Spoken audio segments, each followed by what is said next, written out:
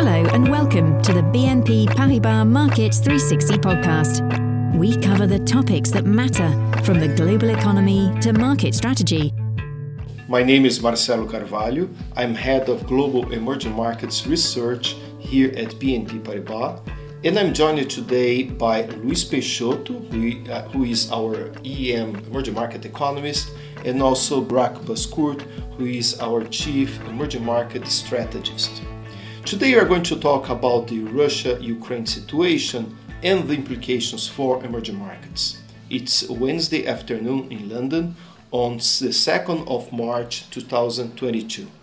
Luis, let me start with you. We have seen several sanctions being announced. Can you give us an update? Yeah, sure, Marcelo. The first one, which I can mention, is SWIFT. So SWIFT is a global payment messaging system. The Western countries agreed on ejecting selected Russian banks. The banks they agreed on should account about 80 or 90% of the Russian banking system in total assets. There are also restrictions on the Central Bank of Russia operation and its ability to touch Russia international reserves. This could affect up to 50% of Russia's total reserves. And the final one, which is being considered, which is the most stringent one, which is restrictions on the convertibility of the Russian currency, the ruble, which hasn't been announced yet, but could be quite significant. Russia has also announced counter-sanctions, which affect severely the ability of citizens, but also foreign investors and companies to bring money out of Russia, including the selling of assets. So the impact on the Russian economy must be significant, no? Yes, huge. We already saw that reflected in run to banks inside Russia.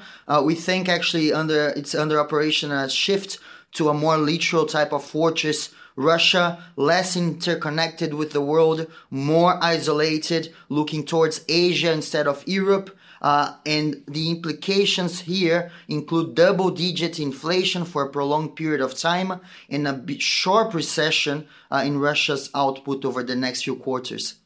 Luis, what about the implication for inflation in other emerging markets? I mean, Russia is a big player in exporting oil and also fertilizers, food. What should they expect? Yeah, I think the impacts here to the global inflation are quite straightforward, and it's one direction. Inflation will go up. We will see another inflationary wave coming. The impact here on only compound pressures which already existed on the supply and demand side before the geopolitical tensions erupted. And it's not only oil and gas, as you correctly said, Marcelo, but also food with fertilizers, exports, wheat, where Russia plays a big role.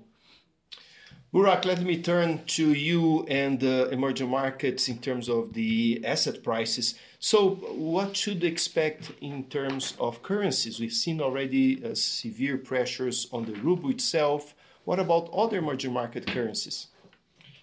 I think in order to understand how EM gets impacted by all this, we need to look at different channels. The first one that comes to mind is about trade. So it's about current accounts, who trades more with Russia, who needs more energy. The second one is inflation. So how much of your inflation basket is exposed to possible commodities, foods, energy. The third one is about global risk sentiment. Obviously, this kind of geopolitical conflicts create negative impacts on risk appetite. And lastly, maybe even portfolio de-risking impacts. Clients, investors who are trying to de-risk their portfolios also selling their exposures in other EM. When we look at all these channels, the first point of contagion probably is the Central Eastern European countries, not only because of geographical proximity, but they also depend a lot on energy imports. Their inflation basket is quite exposed to these commodity cycles, and they already start with a very elevated inflation level. Then the second contagion point is still the CEMEA region, so basically the European region in EM. And in that region, probably South Africa is the one that stays rather far away and it's a strong commodity exporter and therefore less impact for them. Elsewhere for the world, probably Asia is the most isolated place. There are still commodity importers who depend on energy imports and food prices. They might have some problems.